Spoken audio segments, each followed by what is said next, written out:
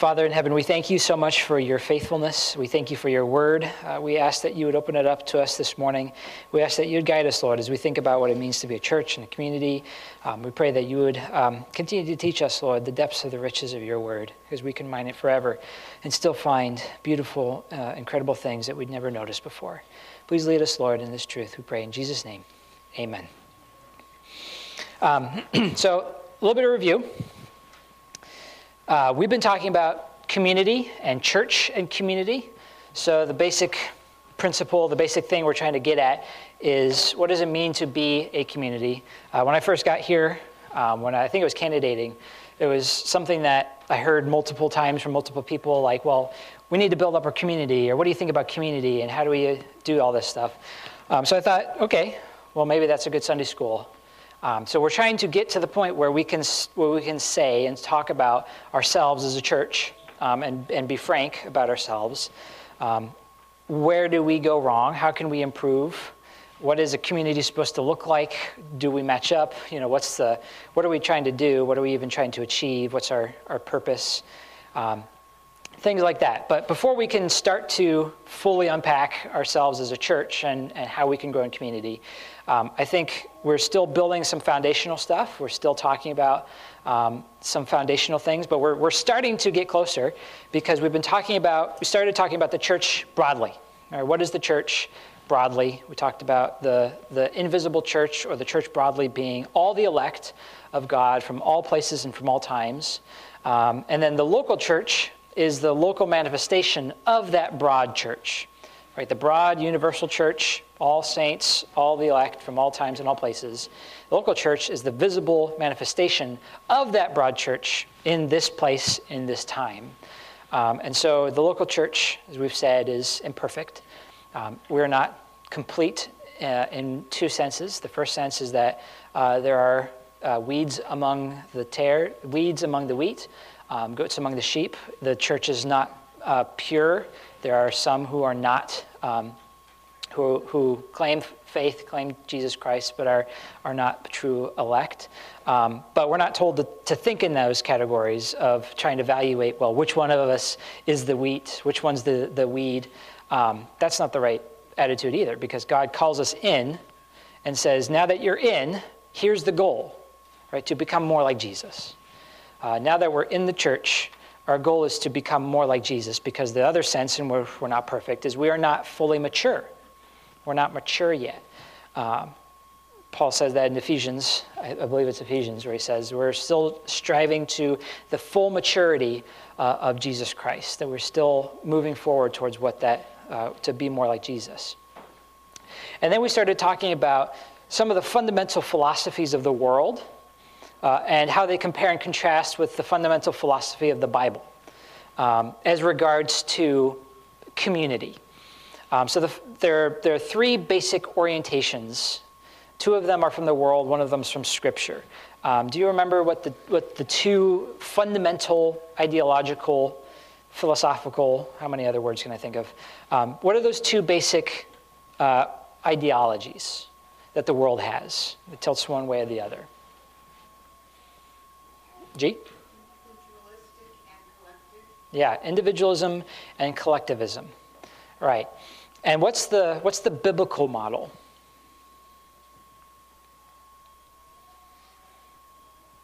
Does the Bible teach us individualism? Does the Bible teach us collectivism? Or does it teach us something else? Maddie? Yeah. Covenantalism, biblical covenantalism. So in the world, you're either individualistic or you're collectivistic. You have to have something at the center of society. You have to have something at the center of community. There has to be some highest good, and it's either going to be the individual or it's going to be the collective. It's going to be the whole. Biblical covenantalism is the answer to both of those, right? Because as we've seen, both of those lead in bad ways. Right? Individualism leads to essentially relativistic morality. It's do whatever is good in your own eyes. And collectivism leads to tyranny. Right? It leads to statism, with the state as outside of the collective has all the power to tell the collective what to do. Right? And they get to do whatever they want, essentially. Biblical covenantalism doesn't do either of those things. Right? Biblical covenantalism realizes that we are separate people. We're not the same. We are all individuals. We look different. We talk different. We may even think different or have different opinions. We like different foods. We come to church wearing different clothes. We're not the same.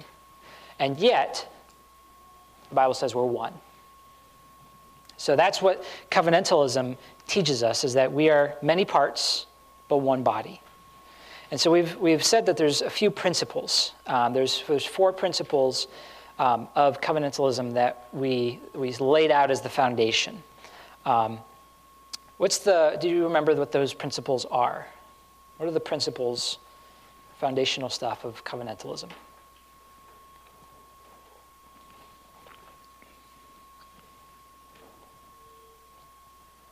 Matthew? You have one mediator. Right. Yeah, you are in a covenant with God, one way or another, and you have one covenantal mediator, one way or another, and you're either in the covenant with God through Adam as your representative, or you're in a covenant with God through Christ as your representative. Those are the only 2 options. And if you're in Adam, you're dead, and if you're in Christ, you're alive. What's the second principle? What do covenants do? What do they create? Someone said something. Communities. Covenants create communities. So if you're in Adam, that covenant with Adam, or through Adam to God, creates a community. And if you're in Christ, and you're in that covenant with Christ, that creates a community as well. And you can't have overlap. Right? There is no overflow. It's not like you can be in both. Jesus says that if you're in Christ, there is no such thing as friendship with the world. Or you can't have covenants in the same way that you can with other believers. You can have relationships, you can have friendships with unbelievers, but there is no friendship with the world. Right? That means that these communities cannot mix. They're oil and water. And the covenant you're in creates the community you're in. Now, what's the third principle?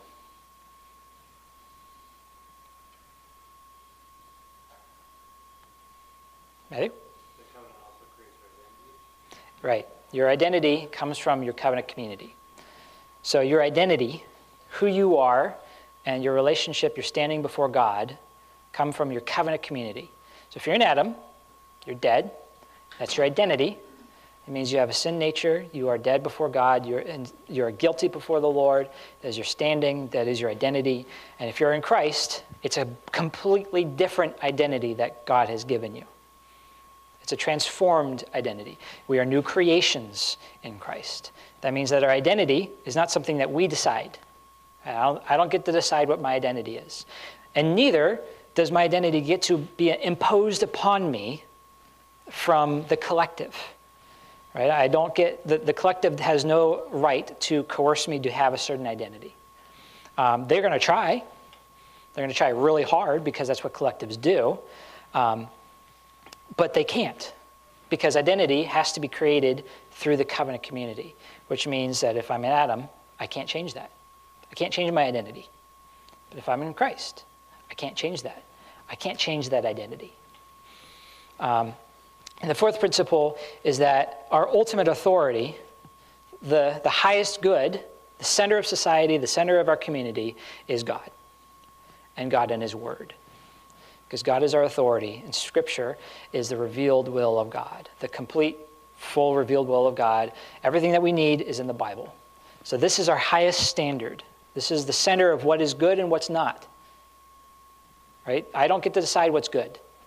The collective does not get to decide what's good. The church does not get to decide what's good. The Bible gets to decide that. And we all have to submit to it. Because God is our ultimate authority. So these are the foundational principles of biblical covenantalism. And so as we, John? Just had a question on the first one. You referred to Adam being the first Adam, being a mediator for his covenant. What do you mean by that? How does Adam mediate for his people? Yeah. So a mediator is someone who is in covenant and represents others. So in the covenant of works, there are two parties, God and Adam. And all of Adam's posterity, all of his children, are in Adam. Same thing with the covenant of grace. There's two parties. There's God and there's Jesus Christ. And all the elect are in Jesus Christ. And so they are the mediators. They represent. Whatever happens to the mediator happens to the people he's representing. So when Adam fails and falls and dies, death comes to all men because all died in Adam. He is the representative. Whatever happens to him happens to us. Likewise with Christ. So whichever covenant you're in, you're under a mediator. You're under a head. Whatever he did is yours. I was thinking of it more in a mediatorial sense. Yeah. He intercedes for his people. I can see that. There is a sort of room for that when you talk about Christ, because he's the mediator between God and men. He reconciles us. He stands between us and God and takes the wrath of God. But in the strict covenantal sense, that's not quite what we're talking about. So now we're going to move. We talked about individualism. We talked about collectivism. So now we're moving to covenantal membership.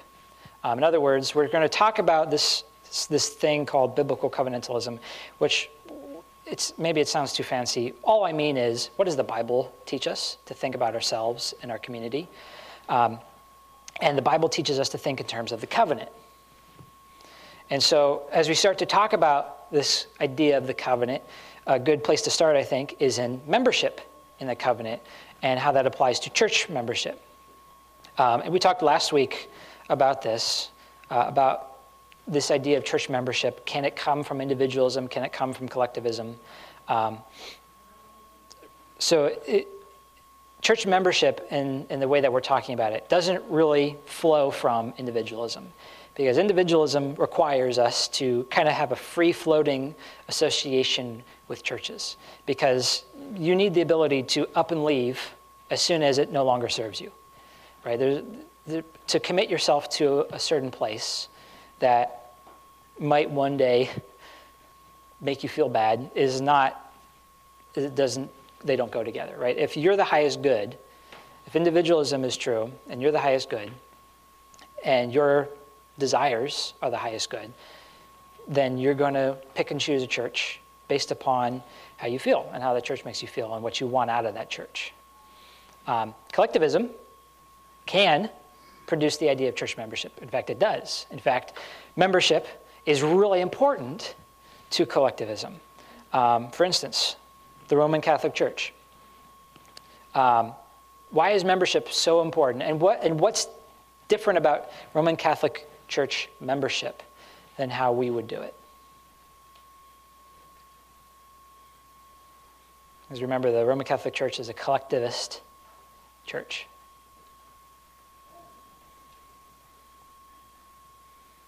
Do you remember what the profession of faith, the Roman Catholic profession of faith is? Matthew? You said that in that profession of faith that you had to assent to believing all that the church says, and not just has said, but will say. Like Yeah. everything that comes out of the church, I have to express it. Yeah. Yeah, the Roman Catholic profession of faith goes like this. I believe and profess all that the Holy Catholic Church believes, teaches, and proclaims to be revealed by God. So, what's at the center? It's the collective. It's the Roman Catholic Church is the center. Whatever they say God says, you believe that. You must. That's what you're saying when you become a member. That's just not, yeah, Matthew? I was going to ask, and that's different from what we say when we subscribe to membership. We say that we believe all things taught by this local church. That's different because we're not assenting to whatever the church, if the church changes its position, we don't have to agree with that. I mean, can you explain that? Sure. So when you take vows in the OPC, you believe you profess to believe everything the Bible says. Right? Do you accept the Bible as the Word of God? Right, and I agree, but doesn't it also say, as taught by this church? John? I think he's thinking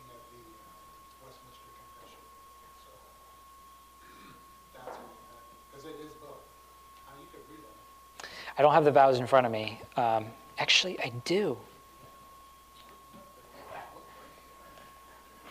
My electric book. So in our vows, we say, do you believe the Bible, consisting of the Old and New Testaments, to be the Word of God, and its doctrine of salvation to be the perfect and only true doctrine of salvation? Full stop. Was it not? I thought I remembered that. You keep going, it talks about essentially forms of unity that we No? no? You sure? I'm looking at the vows, and no, we do not have that in our vows. I think you are thinking of probably something in the confession, possibly, where our confession of faith, right, says that this is the summary of the doctrine of Scripture, right? But it's not when you come to vow and church membership vows, make those church membership vows, you don't say, I agree to the Westminster Confession of Faith, or I agree to Reformation or the OPC. You say the Bible. Okay, I saw a couple of hands. Charlie? What's related, I think, is because section 2 of the chapter on the church says the visible church, which is also Catholic or universal under the gospel, not confined to one nation as before under the law, consists of all those throughout the world that profess the true religion, and of their children, there is the kingdom of the Lord Jesus Christ, the house and family of God, out of which there is no ordinary possibility of salvation. So exclusivity is not unique to the Roman Catholic Church. It's not even unique. I mean, like you would find this in the other, the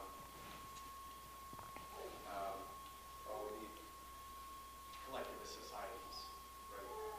This is kind of just a feature, but they probably, borrowed from the church in its reality. But exclusivity is kind of built into the corporate model, so to speak.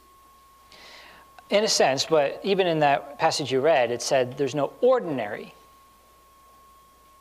Right? There's no ordinary salvation. What that means is the Roman Catholic Church says there isn't salvation outside of the Roman Catholic Church. And Protestants say there's no ordinary salvation outside of the local visible church. Yeah, ordinary possibility. Yeah, ordinary possibility. That does not mean that it can't happen.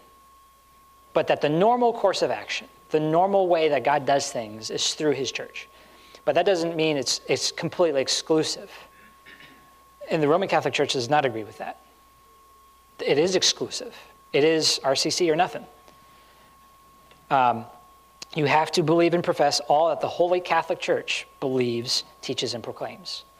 And that means that if they change the doctrine, right, you go along with it and you say, yes, good stuff, Pope, whatever you say. And we say whatever the Bible says. Now, obviously we have to interpret the Bible, but we're still saying whatever the Bible says, I have to accept. That's where our standard is. And so that's what we require in our membership vows. So let's clear it up a little bit. When I'm talking about church membership, what I'm talking about is membership in the covenant. So church membership is another way of talking about membership in the covenant. So as you think through Scripture, what does it mean to be a member of the covenant? To be a member of God's covenant people? John? Talking old covenant, or are you talking the new covenant? Yes. Okay. So in the new covenant, you have to believe and confess that Jesus Christ is your only way of salvation, and understand that process completely to the point that you would say it's only through him that you have salvation. Now, they wouldn't have said that in the old covenant. The Mosaic covenant didn't say that. In fact, when Christ met with his disciples in the upper room, there was a new covenant he was enacting in that time. So you're saying that the old covenant did not require belief? No. No. What I'm saying is it requires, the new covenant requires faith in Jesus Christ for your redemption, sanctification, and salvation. The old covenant required faith in God, the Father. I'm confused what distinction you're trying to make. Well, what I'm saying is the covenants were different, the old and the new covenant. They are different, but they are the same substance. They're the same substance of the covenant of grace, just differently administered. So there's different wrapping paper, but what's inside is the same. Right? God says, circumcise your hearts, right? And the same is true of the new covenant, right? You could be in the old covenant and not be actually Israel. You could be the son of Abraham and not be the son of Abraham at the same time. And the same is true in the new covenant. You could be in the new covenant and yet not be of Christ. Right? There'll be many who say, Lord, Lord, and I will say to you, I never knew you. So what we're trying to push at is, throughout Scripture, this is essentially the same thing. Like membership in the covenant has different stuff on the outside, but the essence is still the same. That the substance is the same because the covenant was never really different. The substance was never changed. That's our confession. So what does it mean to be a member of the covenant? Charlie? So the important distinction, are you asking with regard to visible manifestation of the covenant versus the eternal covenant that's behind it or that it's sitting on? Because there are two different answers. One, like you could say, what does it mean to be in the covenant? It means to be the elect of God in Christ from eternity. But then if you were to clarify more, what does it mean to be in the visible covenant?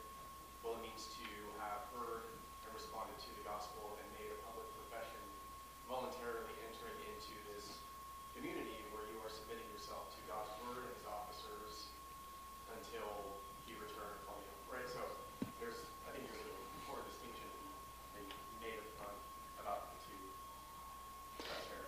So in the substance, you're right. But how does Scripture teach us to view this? Scripture does talk in terms of election and who's elect, and the elect will not fall away. But when it talks about the covenant, Scripture talks in visible terms.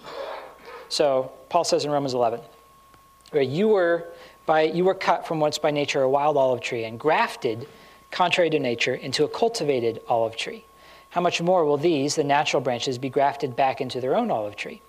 And he goes on to say, right, if God cut off the natural branches, how much more will he quickly cut off you, the grafted in branches, if you follow their same pattern? His point is, you were brought into the covenant. And you were brought in because Israel was cut off from the covenant. They were separated from the covenant and cast out of the covenant. And God brought the Gentiles in.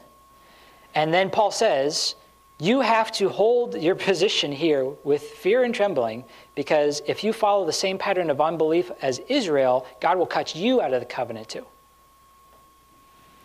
So the Bible is talking in very visible covenantal terms. If you're in the covenant, right, you are grafted into this tree. You are connected to it in a very real way. And you can be cut off from that tree just as easily. So the point being, to be a member of the covenant means you are brought into the visible community of God's people. You are grafted into the tree. And you're brought in through the sacrament of initiation. Charlie? So how do we reconcile the language that you're using where you just said that, like them, when you come in, you have to maintain this position? How do we, or you'll be cut off, how do we reconcile that with the satisfaction, the perfect work of Christ, right? Whereas like we're in because of his active obedience, because of his passive obedience, right, which gives us, which covers us, whereas the language mirroring the old covenant where it's dependent upon your obedience, your position within the covenant. How do we reconcile those two? So I didn't say obedience. Right? You don't stand by your obedience in the sense of my good works. But Hebrews says, don't harden your hearts like Israel did. Right? That's the source of our obedience, right? Right, but the harden your hearts means lack of faith. It's unbelief. Okay. And the flip side of that is belief.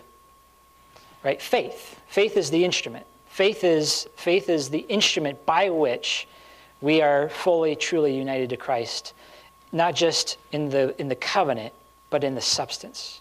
Because all of Christ's work, all of his atoning work and redeeming work is applied by the instrument of faith, which means that you can be in the covenant and truly grafted into the tree and truly be numbered among God's people, but without faith, you are not receiving the benefits of Christ's work, and you will be cut off. Truly grafted in Christ without faith. Yeah, you can be grafted in to the covenant and connected to the root and yet be dead. Be a dead tree. How does what happen? How are you grafted in without faith? You can be How are you a part of the covenant? visibly. You know, just coming to church. You are brought in through the sacrament of initiation, right? Baptism, profession of faith. That you are brought into the visible community of God's people by your profession, by your baptism, and you're brought in. And yet, the command of Scripture is still don't follow Israel, where they fell away because of lack of belief. Right? Don't harden your hearts. You need to hold this with fear and trembling, lest you also be cut off. Right? Paul's not saying you can lose your salvation. He's not saying that, because we know that's not true. No. Because just because you're in the covenant doesn't mean you're saved. Right? You can be in the covenant without being saved, period. yeah, You're saying you can't lose what you never had to be. yeah. You can be in the covenant and yet not be saved, not elect, not going to heaven, because you are not actually members of Israel, the true Israel. Right? Paul says in Romans, not all Israel was Israel. Circumcise your hearts. Not all the sons of Abraham are sons of Abraham in truth, because the Pharisees thought they were, and yet they had no faith. So just your visible link to God is not enough to save you. You have to have faith, or you are not saved. However, that doesn't mean that there is no realness to actually being in the covenant. Paul's saying you can be grafted in and yet then be cut off. He's not saying you can be saved and then unsaved. He's saying you can be in the visible covenant, you can be in covenant with God, and yet and connected to that tree, and yet cut off from that tree and thrown away and burned. Not all who say to me, Lord, Lord, will be received. Esau was in the covenant and was dismissed from the covenant. And at the same time, Jacob loved, Esau hated, was already a reality before he was in the covenant and dismissed from it. Mm-hmm. Yeah. And yeah. Okay, multiple things. I think I saw Steve's hands first. Wouldn't you agree that a profession of faith has nothing to do with inclusion in the covenant? It's simply the sign of baptism or circumcision would put included people within the covenant community of God. That's the initiation. If you're baptized in it, if you come in later, you would come in. But baptism is the sign and seal of the covenant. Yes. And that's why, that's the distinction between being part of the number of God's covenant people it can be very distinct from those who have faith. Baptism is also be a sign of judgment for those who turn. In unbelief, yeah. Absolutely. But there's still a profession of faith required for baptism. It's just the parents' profession. Right? We don't baptize anybody. We baptize the infants of believers. And believers have professed faith. Right? When someone professes faith and they haven't been baptized before, they profess faith and are baptized. And then their children are baptized. But there's still a profession of faith happening. Otherwise, we would just go out and baptize random people. Boom, now you're a member of the covenant. No, there's still faith and a profession of faith that's still required, even for the sacrament of baptism. It's just, is it my personal when I'm an adult, or is it my parents when I'm a baby? Right, to be among the people of God, God says, I bring in all those who profess faith. The visible church is all those who profess faith and their children. There's a profession on God's part towards children. That's also connected to why we baptize them. Because he promised. Yeah. He says, you're not theirs, you're not the world's, you're mine. So it's in obedience to his promise that we're going to do as well. Yes. Matthew. I was just going to say what Steve and Charlie were saying, that we call our children members of the covenant because, and when children of believers are considered to be part of the covenant, we charge them as in their belonging to a Christian family doesn't make them Christian, but it does put on them the responsibility to become Christian or to be Christian. And they get to, as part of the covenant, get to experience the preaching, get to experience fellowship, get to grow up in the covenant fellowship. And we charge them as in baptism, as Pastor McNeil said. Now it is their responsibility. Yeah. The only tweak I would say is that we can call our kids Christian, but the charge is that it not be in name only. Right? We charge our kids that you're brought in, you're part of God's covenant people, but if you don't stay in, if you don't believe, right, it's just a name and it doesn't do anything for you. And then in fact, it's actually, like Steve said, it can be a judgment. Baptism without faith is a mark against you. That means that if you're a child of the covenant and you fall away, it's worse. Hebrews makes that point. I think it's, I forget which chapter it is, 7 or 8 or 9 or 10, or 3 or 2. But it's worse. It's retrampling on Christ, to have grown up in it, and then to cast it all away. So I really appreciate all the questions and engagement. Are there any other questions or things to clear up on that?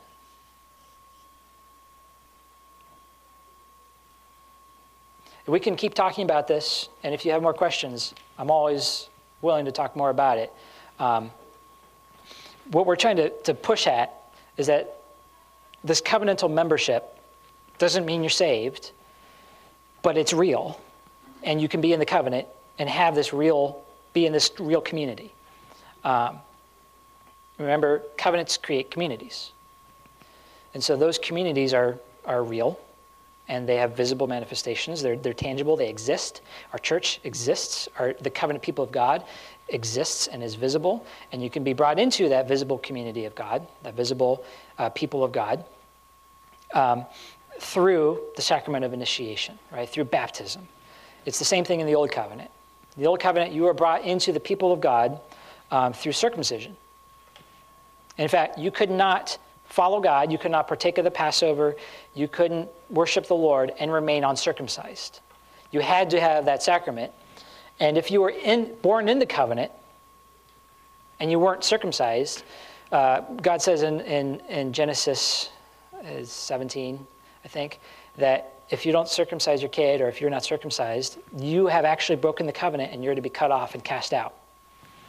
That this is so important that you must be in the covenant and circumcise your children and continue in this covenant. So in order to be partaking of the fellowship of the community, you had to be joining the visible administration of the covenant in order to worship the Lord, partake of the covenant meal in the Old Covenant. Same is true of baptism, that we must be baptized.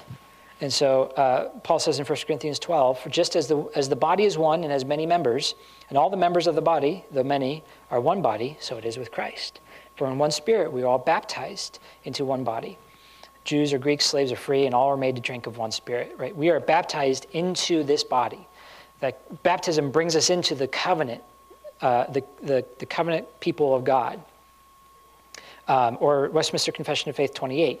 Baptism is a sacrament of the New Testament ordained by Jesus Christ, not only, but including the solemn admission of the party baptized into the visible church.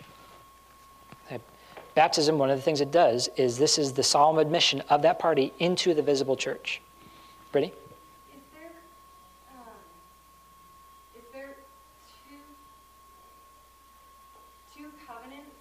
The covenant that establishes the invisible community and a covenant that establishes the visible community, or is there one covenant with two types of members, the true members and the false members? That's a good question. So there is one covenant of grace. And the covenant of grace was made between God and his son Jesus and all the elect in Jesus. And that covenant is administered in history through various ways. So it's made visible in history through various administrations of it. One of them was the Mosaic. It was an administration of the covenant of grace. It was one of the ways that the covenant of grace was made visible in this world. And there were people who were part of it in the visible way, but who actually did not receive the benefits of Christ's work. Same is true in the New Covenant era. The New Covenant is an administration of the covenant of grace. That same covenant of grace that existed in the old covenant times and that was established at Genesis, all the way back. That we're actually talking about one covenant that is administered in various ways throughout history. So the new covenant, you can be a part of the new covenant, which is the visible administration, the visible community of God's people, and yet not be receiving the salvific benefits of Christ's work and mediatorial work because you don't have faith. Faith is the instrument of justification and of salvation. If you don't have faith, you're actually not getting, you can be connected to the tree, but there's no life flowing into the branch. So I think this might be why Jesus comes and rebukes the fig tree that doesn't have any fruit on it. He's saying, you look good, but you don't actually have fruit. Right? There are people in the church who look good, but there's no real fruit, and that's actually a curse.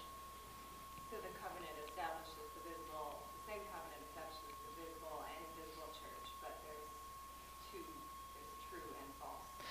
Right. Same covenant. Because there isn't multiple churches. We're talking about the one church that has a visible manifestation right now. And so we have to deal with right now, and Scripture tells us how to deal with the right now administration. Paul says, you have to hold this with fear, lest you be cut off. Don't harden your hearts, as Israel did. There are admonishments from Scripture to those in the covenant saying, don't fall away by unbelief. He's not talking about losing your salvation or not. He simply means that the covenant has made this visible administration. You can be a part of it, but without faith, it does you no good. Matthew? It's interesting.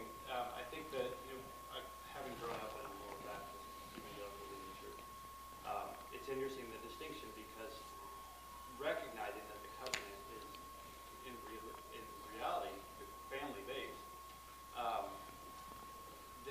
I grew up thinking that my relationship with Jesus is personal, doesn't involve anybody else, and it's basically just a bunch of individual people going around with their own relationship to Christ, but without it being administered in the body of believers. Mm-hmm. And it's recognizing that our children are part of the covenant, recognizing that we have a responsibility to our local church also, puts it in a different light as far as our responsibilities, not only but the benefits that we receive. Yeah. By having this relationship, but in a community of other believers. Yeah. I believe our catechisms talk about the benefits of being in the visible church even without faith. But I have to go and look. Like, it is still a blessing to be a part of the visible church, even if you don't have faith. It's still good. It's why we want our kids here, right? Because it's good for them, even if they may not have faith, right? Even if they may not yet be regenerate. But we're so used to thinking in individualistic terms that I think we lose the corporate aspect of how Scripture talks about the church, that there's a corporate aspect, a corporate community, a corporate covenant community, and you can be a part of that. And in fact, outside of that, there is no ordinary means of salvation. It's usually inside of that covenant community that salvation is found. And so our kids get to grow up in this, right? What a blessing for them. It's part of God's grace to them. But we still have to say to our kids and to the whole body, you have to have personal, individual faith in Jesus Christ. You have to believe. You can't rely on someone else believing for you. You have to believe. John? I'd say probably one way to look at the benefits of covenant community without saving faith is the Israelites when they came out of Egypt. It wasn't just Abraham's seed that came out. It was Egyptians, it was other folks, servants, those kind of folks who were willing to be circumcised, came out in the same desert the Israelites came through, were pursued after the same Pharaoh that the Israelites were pursued from. That there was a cloud and a pillar of fire that stood between the faithful and the unfaithful. That same faithful and unfaithful crossed through the Red Sea. And God closed that gap. It was still the Yeah. same two groups that are involved in this community who were saved by the same God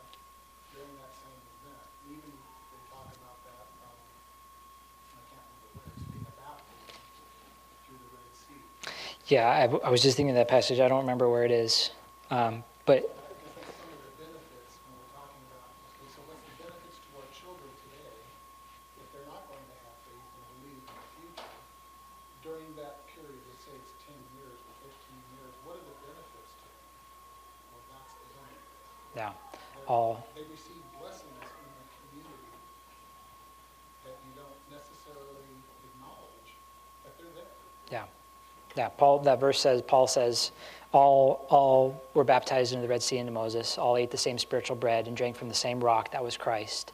And they fell in the wilderness because of their unbelief. Yeah. Okay, Charlie, I'm sorry, we're out of time. So I just want to wrap it up super quick. We're going to continue to talk about this topic next week. So if you have more questions, things you want to talk about, bring those next week. We'll keep talking about it. There's still lots to unpack in this, but appreciate all of you and your interactions and questions. Let's pray and get ready to go to worship.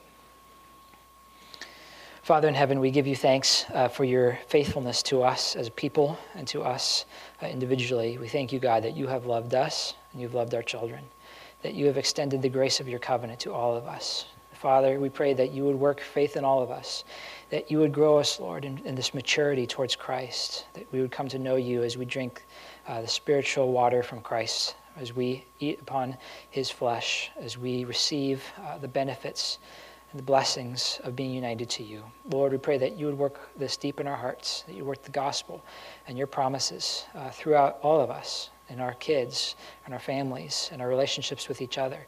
Above all, Lord, we ask that your will be done. As we come to worship you, we pray that you would hear our worship and receive it, Lord, that it would be pleasing in your sight. And please feed us from your word today. We pray all this in Jesus' name. Amen.